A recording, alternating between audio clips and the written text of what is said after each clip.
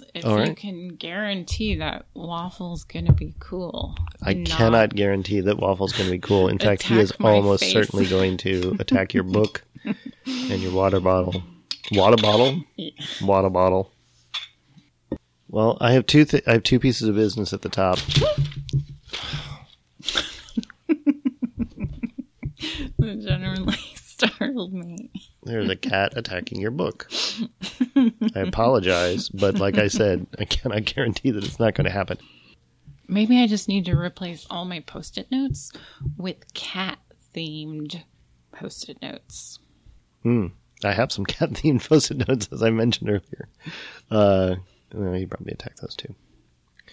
Right now, I'm distracting him by allowing him to lick my fingers.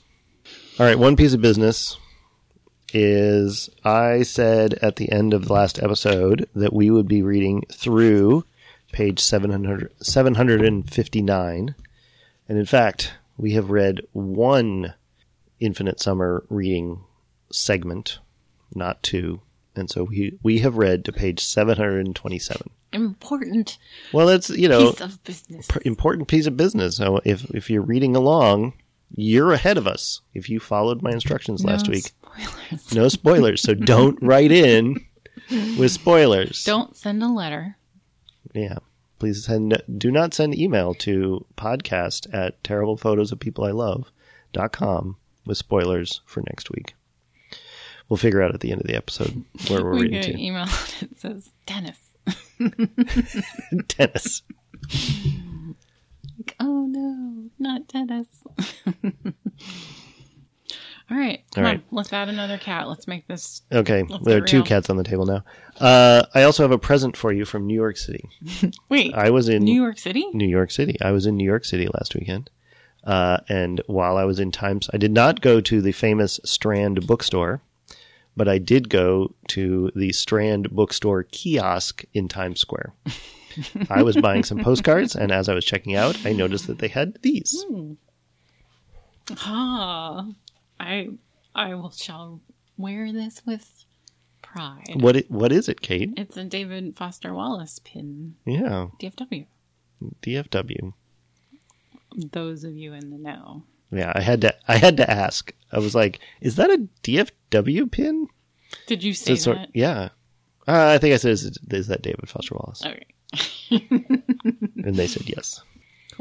Cool. Thank you. You're welcome. From New York City. New York City? Uh-huh. So how'd you like this week, Kate? It's a pretty short week. It was very easy to read. Good. A lot happened. I felt we learned some useful bits of information. Mm-hmm. A lot of plot. We'll have to make it satisfying. Yeah. Awesome. And the Chicago Teachers Union strike is over. So I can start reading it. You can start reading again. 11 days. 11 days of striking. Yep. Oh, should I just leap in? What did we learn? Where did we start here? We started with Hal, post his surprise game against What's-His-Pants. Right. Went and he wanted to go talk to Stice, Coach Stice, right, but instead talked to Coach DeLint and was unsatisfied with that conversation, and then went to a viewing room to watch some of his father's cartridges and was joined by a bunch of other, I think mostly or all female tennis teens.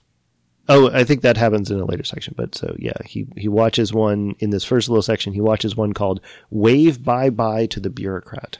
Do you remember? Did you like Wave Bye-Bye to the Bureaucrat? You like the cinematic stuff.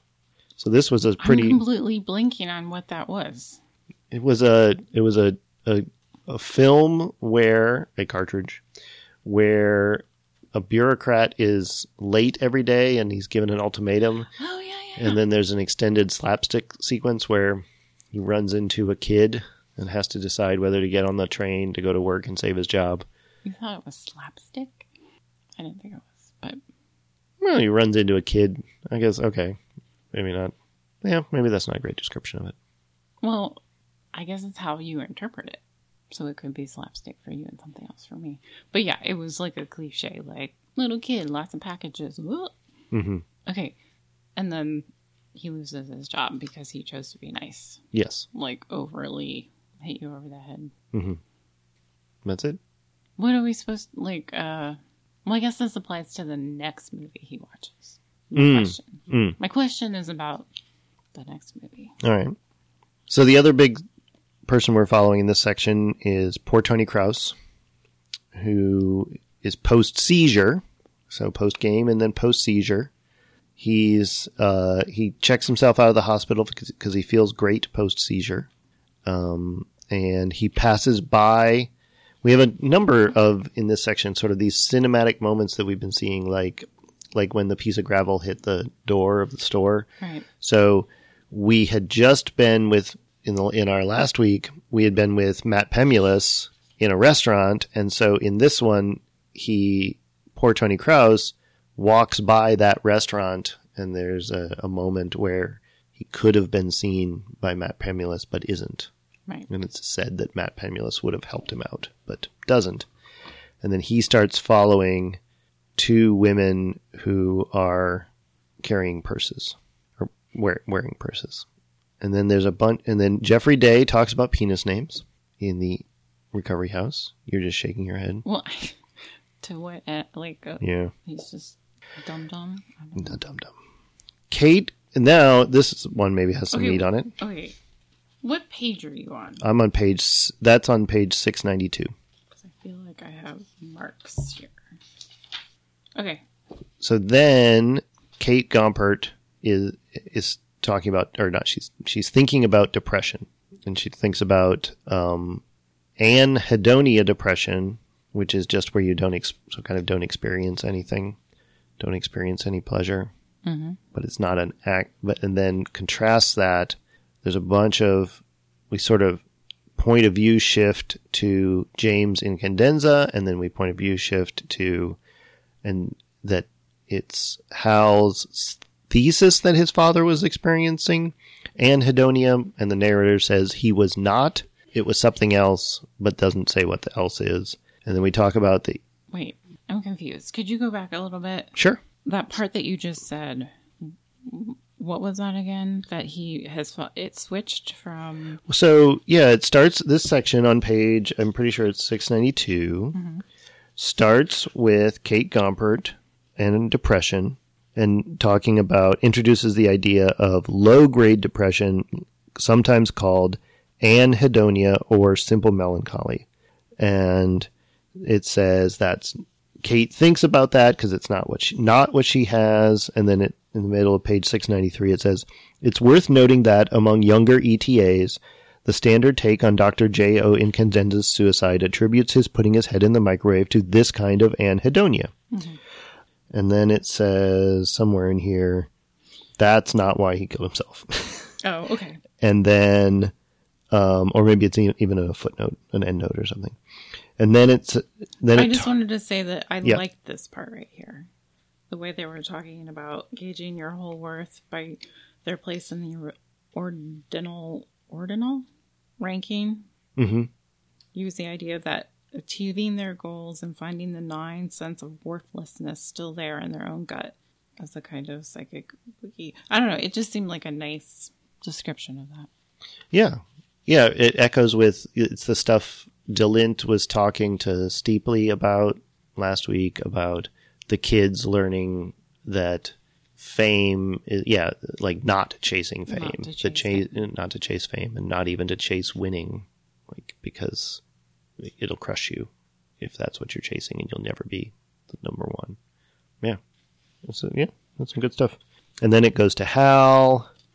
Here's where it is. Hal, though he has no idea yet of why his father really put his head in the microwave, is pretty sure it wasn't because of standard anhedonia. Okay, so it never answers for us why he did commit suicide. It just says that wasn't it. I marked this part because when we find it, I'm sorry. It's okay. I was reading this whole paragraph, and the thing I wanted was right here. The reason why I marked it was because he gave a definition, an explanation of the word that he used. Oh. Which never happened. That never happens. That was my... Weltschmerz, yes. which means world weariness or hip ennui. That's unusual. Noteworthy. Is it noteworthy? Yeah.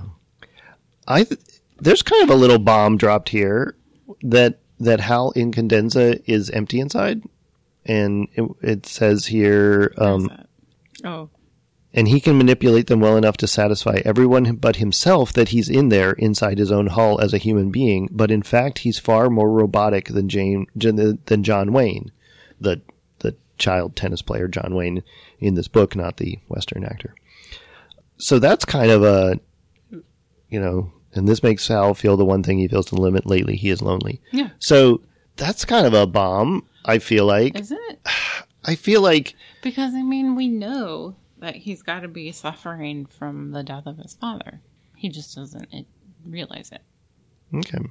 Right? Yeah, it just felt like, I don't know, I guess it felt, we're on page 694. We've been living with Hal for almost 700 pages. To sort of be like, oh yeah, he's super empty inside. And I've been like, well, we've been with him. Like, we haven't seen him, I guess.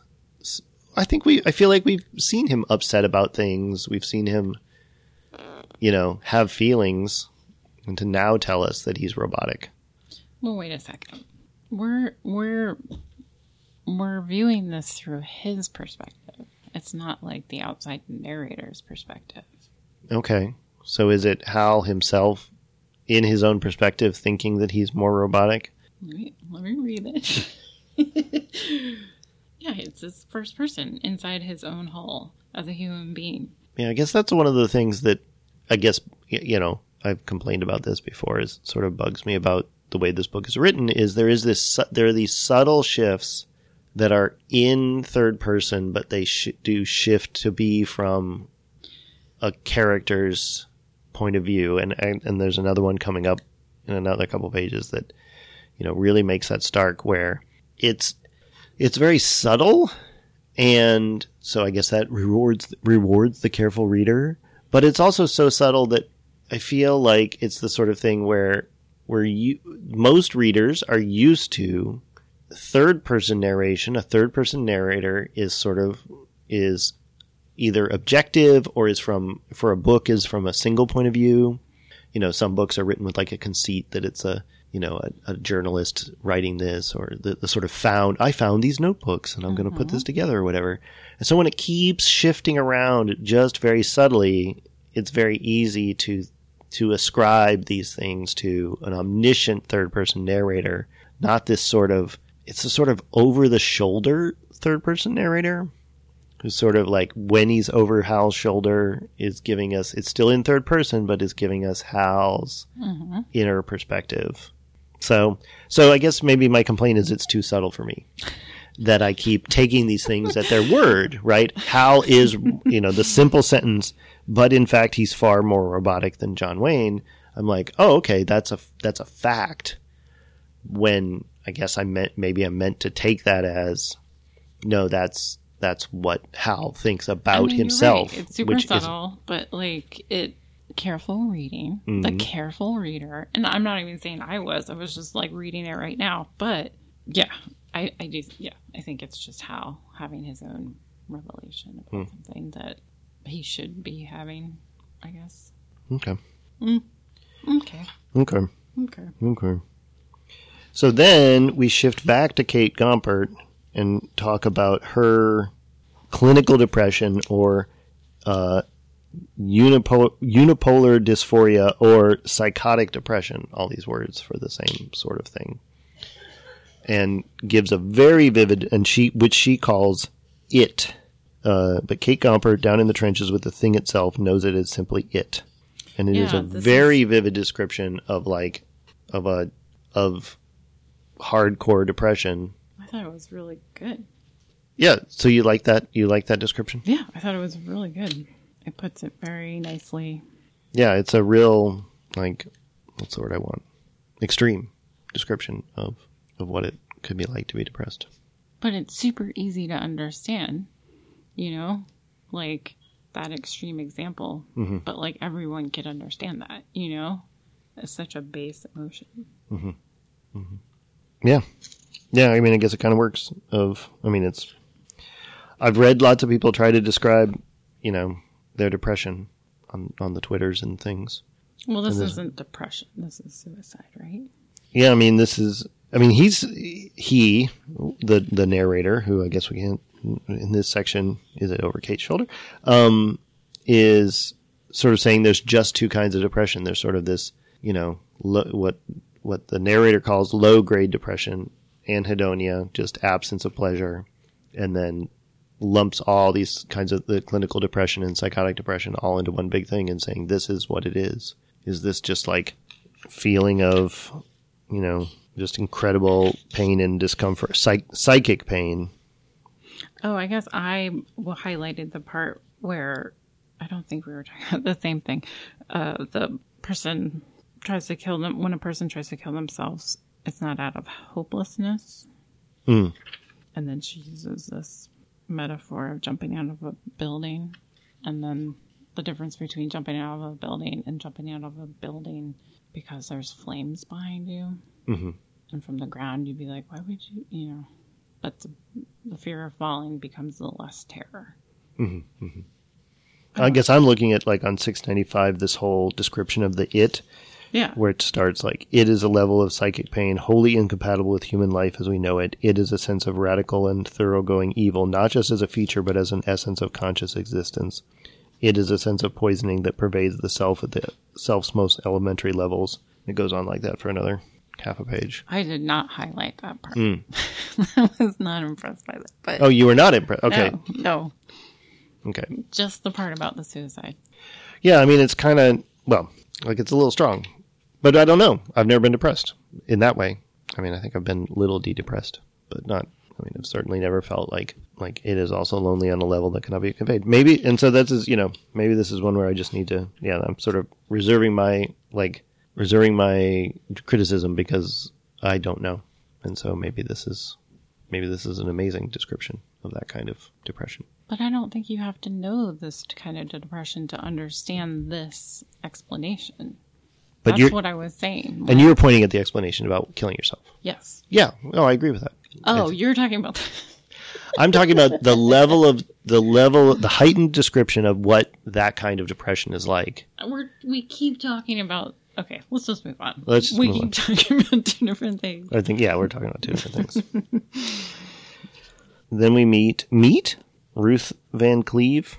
She's in her third day in Ennett House. I don't know. Yeah, exactly. Yeah, I don't know if we've met her before or not. I didn't look it up. Quite possible. And she's out for a walk with psychotically depressed Kate Gombert. That's the thing it says right there.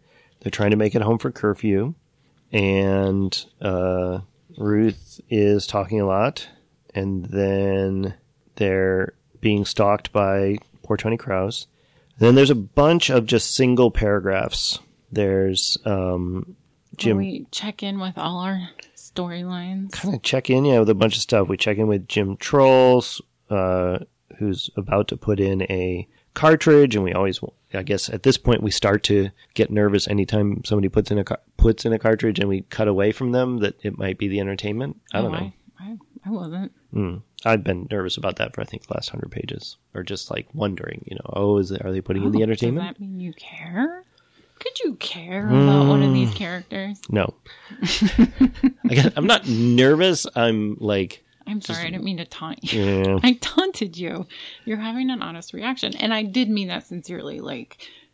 Does that indicate, you know what I mean? But it keeps not paying off then, because people don't keep watching the entertainment. So, I guess I feel like the entertainment doesn't sneak up on us. There's always a lot of hoopla if the entertainment happens. So, don't think that it's going to, pop out of nowhere. Okay. Big. Pemulus is getting something out of a drop ceiling. Lyle is hovering just above the towel dispenser. Let's just throw that extra, what do you call it? Magical realism? Yeah, magical realism. He's evidently actually floating. Coach Stitt and Mario are driving down a street going very fast in a motorcycle with sidecar. Avril Incandenza is dialing a phone number. Ooh. No. Okay, I took that to be she's looking into Steeply. Okay. Because it's a journalistic business address. Okay. She wants to see who's sniffing around. Yeah. But I mean, the entirety of what we get in that paragraph is she is beginning to dial. Come on, Fuzzy. All right. And then, okay, so then we cut back to Hal in the viewing room, joined by a bunch of female tennis teens watching Blood Sister, One Tough Nun. And you have some post-it notes here. Oh. So they're watching one of, this is one of James Incandenza's movies that was made to make fun of commercially successful movies, but in fact aped commercially successful movies so well that it became a commercially successful movie. And it's like an exploitation movie. Is that a thing? Is that a thing? The movie that imitates... And I was thinking, so that's... I will throw something out at you, is several of the movies of Jim Jarmusch. Ghost Dog, I think, did reasonably well at the box office, and it was a Jim Jarmusch making a action movie in a very Jim Jarmusch way, but it's still also an action movie. So that was a real thing. And he just made that zombie movie. But they're talking about that he was actually making fun of it. Yes. Jim Jarmusch isn't making fun of the genre. He's just interpreting it. And this is making fun of the drama, or of the genre. Mm-hmm. Do you know, is that how you're reading it?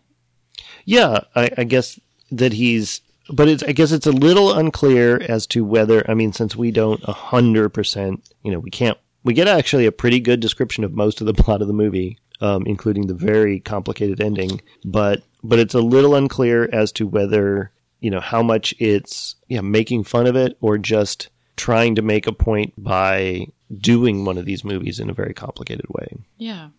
And then the other thing about that movie was, didn't they say somewhere in here that this was a metaphor for his relationship with AA? Yes, that says that in an end note. And I guess this is an interesting reversal where I buy something in the book that you don't, is I also buy that where artists often have motivations. The end note tells us that, but nothing in like Hal's viewing of it or the other teens' viewing of it indicates that. And I think I've seen a lot where artists very definitely have something that they are they have a very definite metaphor in mind, but they implement it in a particular way. And then the audience experiences that particular implementation and may never know, if it's not written out in an artist statement somewhere or something, what the metaphor was, what the experience was that inspired the entire enterprise. Okay. And I think especially in something... It's something visual and collaborative like a movie, right? The director comes in. So you're saying there could be a scene, in very well thought out, reflective scene, but if the writer, director, whoever doesn't articulate it, no one's going to know. Right. Okay. Well, and especially if it's some sort of underlying motivation about, in this case, like it's about Alcoholics Anonymous, and it's about his... We have learned somewhere in this section that James Incandenza, in a similar fashion to Gately, had a bunch of problems, but though Gately's sticking with AA, that Incandenza had problems with AA's reliance on a higher power and sort of the daily rituals of AA, and he thought those were not useful, and he left AA. Mm-hmm. And so that has inspired this story of a religious organization and the various people who are or are not invested in the religious organization. So nowhere in the movie is no one wears a sign that says, I represent AA. Nobody is in AA in the movie. It's the AA has been mapped to the... Are you explaining this to me? I'm not trying to... Oh, I'm confused. What was the beginning of this? Was you asking... We'd have to rewind the tape. I asked... If an artist could say something and the audience could not get it. Yeah. And I'm saying yes, in a very long way. Okay. I didn't want to lose the point. That's why I interrupted you. Okay. I'm sorry. I didn't mean to make it uncomfortable. Okay. Blood Sister, One Tough Nun. we're talking about how the meaning can get lost along the way. Mm-hmm. And these kids probably are just watching it and being like, what a weird action movie. Yeah. But then the one girl has some insight. Mm-hmm. We give her that. One smart girl. One smart girl. I feel like I had another... Oh, yeah.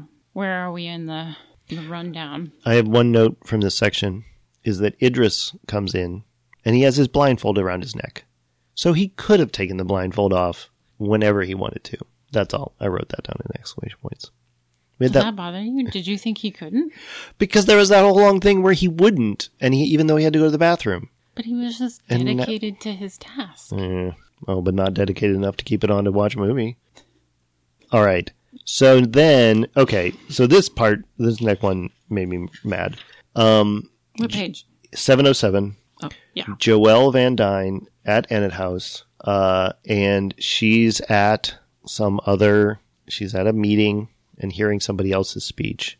Is it on the top of page 708? Well, it starts on the top of page 708 and it continues throughout the section. Mm-hmm. And then there's an end note that tries to wave it away, and I do not want it to be waved away. You're talking about... I'm talking about the use of the word colored Yep. to talk about African American people. And this is a section where it is very, what we were just talking about the third person narration over the shoulder. This is very definitely, I mean, if this is Joelle's point of view, but we're in third person, and like the sentence on the top of 708, his story's full of colored idioms and those annoying little colored hand motions and gestures, but to Joelle, it doesn't seem like she cares that much anymore. And yeah, it's like barf. So you didn't think that the end note saying like this is purely character development, right? There's an end note that says like she was raised in a part of the country that is very racist. Right. That's the end. The end note addresses it as part of the story. Yeah, and addresses it as, I mean, says, kind of tries to wave it back of like, hey, by the way, if you've gotten this far and you think this whole section is really racist, that's Joelle. She's really racist. It's not me. And it says it's Joelle, but she's not as bad as Gately. That's what it says. Yeah, that's what it says. So like you didn't think that was enough of an indicator to be like, this is something you should know about this character? Like, what's your beef with it? My beef is you know what? It's in the category of, if you're going to do something, do it well. It feels real clunky. The racism here feels real clunky. And so it really feels like you're reading David Foster Wallace's racism. And then when he calls it out of like, oh, no, wait, I know this is racist, but it's not me. It's this character. It's Joelle.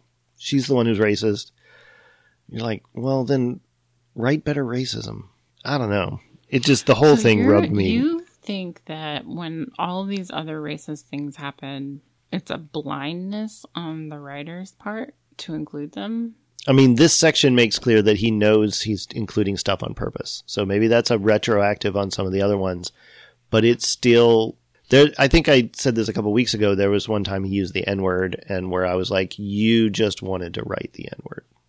Like, it really felt like he wanted it. I don't know. This is reading a lot into a tiny sentence in a book, but it really just felt like you wanted a character to say that. You made a character say that so that you could write it down, so that you could put that in a character's mouth but distance yourself from it by having it be the character. It just felt, that other one felt really out of place, felt really shoved in of like, in a way to be like, look what I wrote. But it wasn't me, it was a character. But you're right, this does feel super clunky and outdated in a way. Yeah. Like your great aunt would say something like that, and you're like, what? Yeah, and this is set in the future. She's a young woman in the future. Have new racism. Like, have future racism. Like, don't give us 1950s okay, what racism. If it's just to show how old-fashioned she is? That Joelle is part of the old South. She doesn't know any better. Just how she was raised. Sheltered Southern girl. Well, then I'm offended on the part of people in the South. Because, yeah. I just didn't like it. I really didn't like it. Do you have any notes in this section? What is endnote? Maybe this is the endnote about racism. Endnote 293. Yeah, okay. And then I thought that there was an endnote in the beginning that This section does have a word that nobody knows what it means. Catexic. I looked it up. All the wikis that I could find said, yeah, this isn't a word, but maybe it's a sideways word for this other word. Maybe it means depraved. That wasn't describing some sort of drug-related thing? No, it was describing people sitting in the back row of an AA meeting. Oh. Sorry, I interrupted you looking for another footnote, endnote. No, I'm not trusting my memory. I thought... There's an endnote about Cocaine Anonymous. No, I thought there was something about Pomolis's mom. Oh, I didn't see anything about that, but I don't know. And it was like, where was his mom? I don't know. Then we go back to Blood Sister, and we get the ending of Blood Sister, which is very complicated about who is or isn't actually an undercover drug addict. An undercover drug addict. I think we covered that movie pretty well. And then 7:14, we come back in the middle of the action as just after poor Tony Krause has stolen both purses from Ruth and from Kate Gompert. And Kate is probably concussed. She got her head hit, and we sort of get a replay of how the purse snatching actually went. And she's talking to someone who is saying they're a witness, but maybe it's just a person asking for a handout. Yeah, I gave this little section. I was like, good writing about a confused little moment of action. So good job, yeah. DFW. It was very descriptive. Yeah, in a economical way. Mm-hmm. Yeah, it's like 2 pages. We get a really vivid sketch of the guy on the street. We know what happened. We get Kate's confused state. Yeah, good 2 pages. Tear those 2 pages out and stick them up on the wall. And then we go back to Lentz, who has been kicked out of Ennet House, and he is on a bunch of drugs, and he is and has not slept for 4 days, and is following 2 women. That's all I got about that. You're just numb to the racism now. There's some racism here too. Yeah, again, we can hand wave that it's from the character's point of view. Yeah. Sure can. I guess I should come up with more ways to say that. Just some good old racism. We have a single paragraph about how the wheelchair assassins are looking for a copy of The Entertainment, which is, I don't know, just these like single paragraphs. Just on the one hand, I'm sure there's a huge structural question here of like, how much they're breadcrumbs, reminding us of everything that's going on versus how much they are distractions, reminding us everything that's going on. Did you find them helpful to sort of keep checking in on these little bits and pieces all over the place? Not helpful, but more fun to read. Okay. Erica had a factoid that I forgot to mention till now. She had been looking at some pages about this book and some web pages, and found like some sort of article that was like 12 things you might not know about Infinite Jest. The original draft of this was 600 pages longer. And he edited out 600 pages. What? So we could have been what gems have been lost to the ages because he took out 600 pages? Did he take it out or did an editor take it out? He took it out. Evidently, part of his editing process was to just lay out whole sections of the book like all over his living room while watching a VHS copy of the movie Beethoven on repeat. Beethoven, not about the composer, the dog Beethoven. That was in this thing that Erica found. Surprised verify these facts. I'm surprised there aren't more giant dogs in the text. Well, there are some. Briefly. All right. So we come back to poor Tony Kraus. So now from his point of view, running away, and Ruth is hard on his heels, and she is chasing him. I did write down a good word here. A man in a car coat made a smell face and did a kind of artful Veronica to let the two of them career past. And did you look at what a Veronica is? No. A Veronica is a bullfighting move. When you move the there's a kind of bullfighting thing that's not the full cape we think of, but like a cape on a stick. Mm-hmm. When you move the cape on the stick over the head of the bull, that is a Veronica. Oh. Yeah. That is good to know. So I was like, I learned a word. You know what I thought it was? What? Thought it was a typo? I thought it was from the Archie comic. Oh. Which isn't entirely far off that a comic book character would have a move. Yeah. In defense of my... No, yeah. That's why I wanted to look it up, see what it was. Okay. So he is... Also some little sprinkle racism. Oh, is there some sprinkled racism in here? But, you know. Oh, good. He's racing towards the back door of the and I'm going to say it wrong, Anatoni shop. Anatoni, where the it's a me, Anatoni. Where we know the wheelchair assassins have recently killed the two brothers and are lying in wait. So what's going to happen? Poor Tony Kraus. What's going to happen to poor Tony Kraus? And then, in case we had forgotten that the wheelchair assassins are in the Anatoni store, we come back to the wheelchair assassins in the Anatoni store. Did you see the entertainment coming? Well, yeah, because I think we saw that coming when we first discovered their store. We were given an extended sequence about somebody coming in and selling them some cartridges. Okay, I'm saying anytime the entertainment shows up, fingers are aflutter. Right. Well, and then they explicitly say they start watching cartridges. I guess I'm asking you, did this sneak up on you? Not this time. Okay. So it didn't sneak. So you're correct. It didn't sneak up on me. They made it pretty clear. We're going to sit some guys in a room and they're going to watch cartridges, and they watched a bunch of cartridges and it got real boring, and then they got surprised by a cartridge. Yep.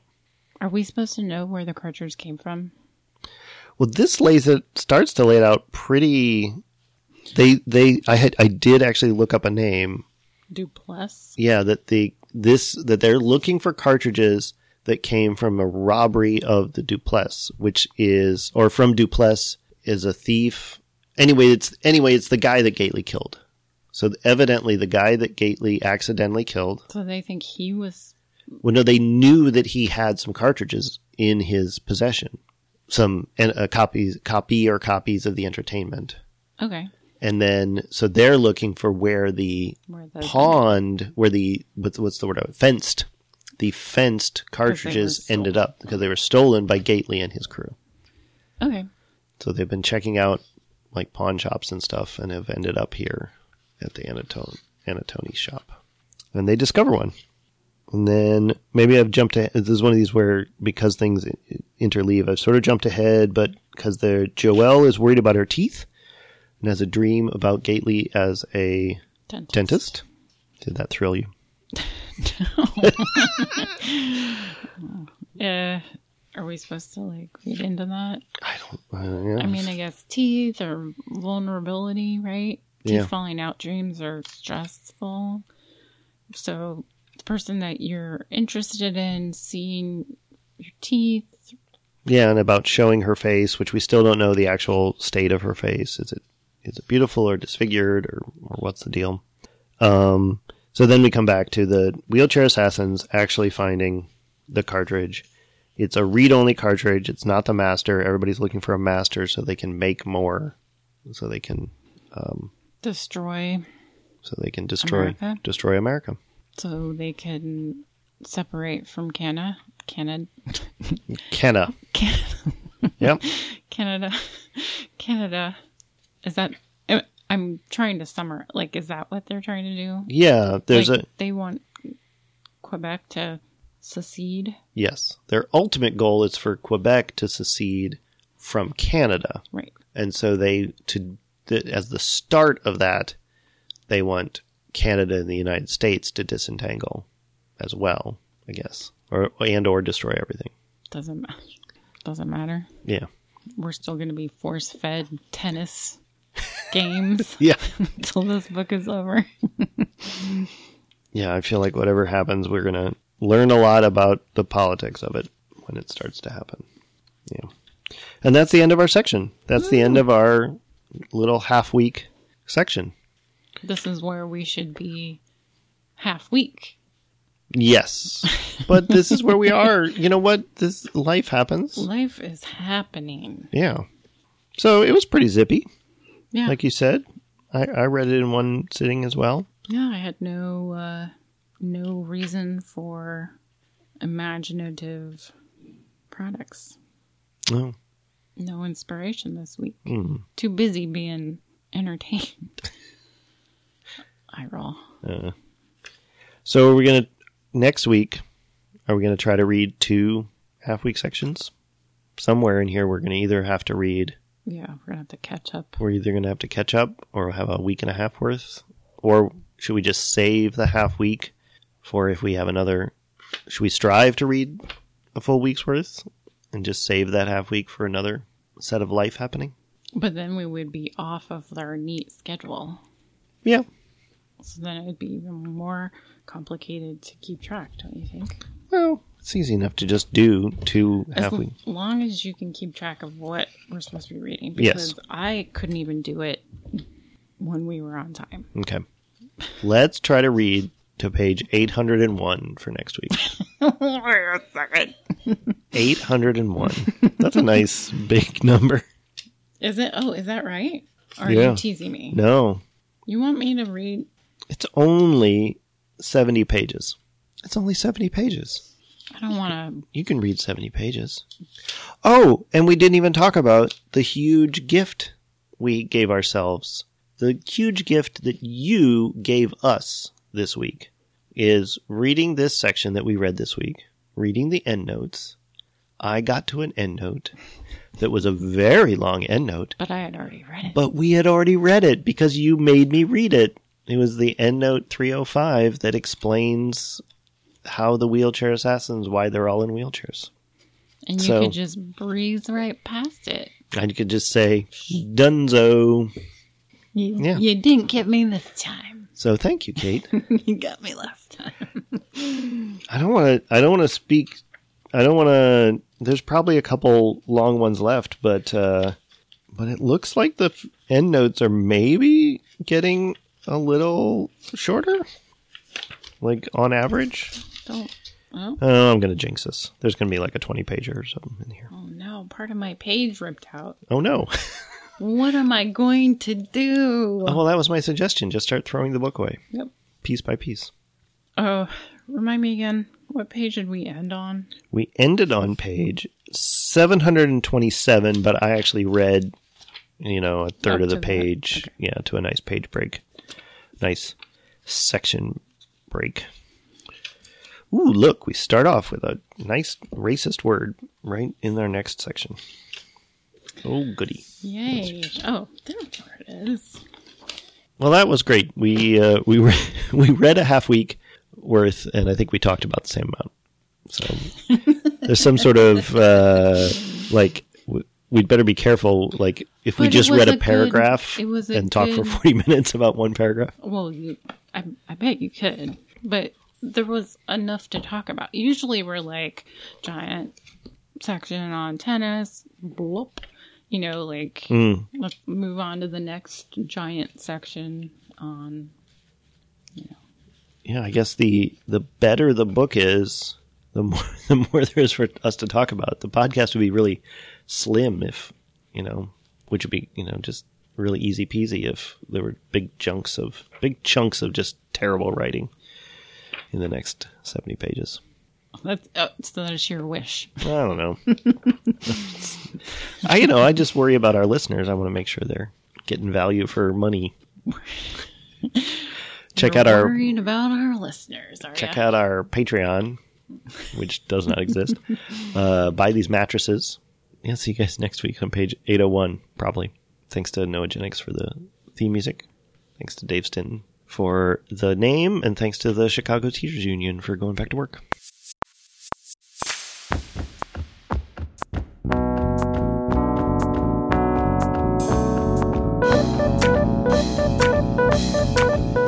Thank you.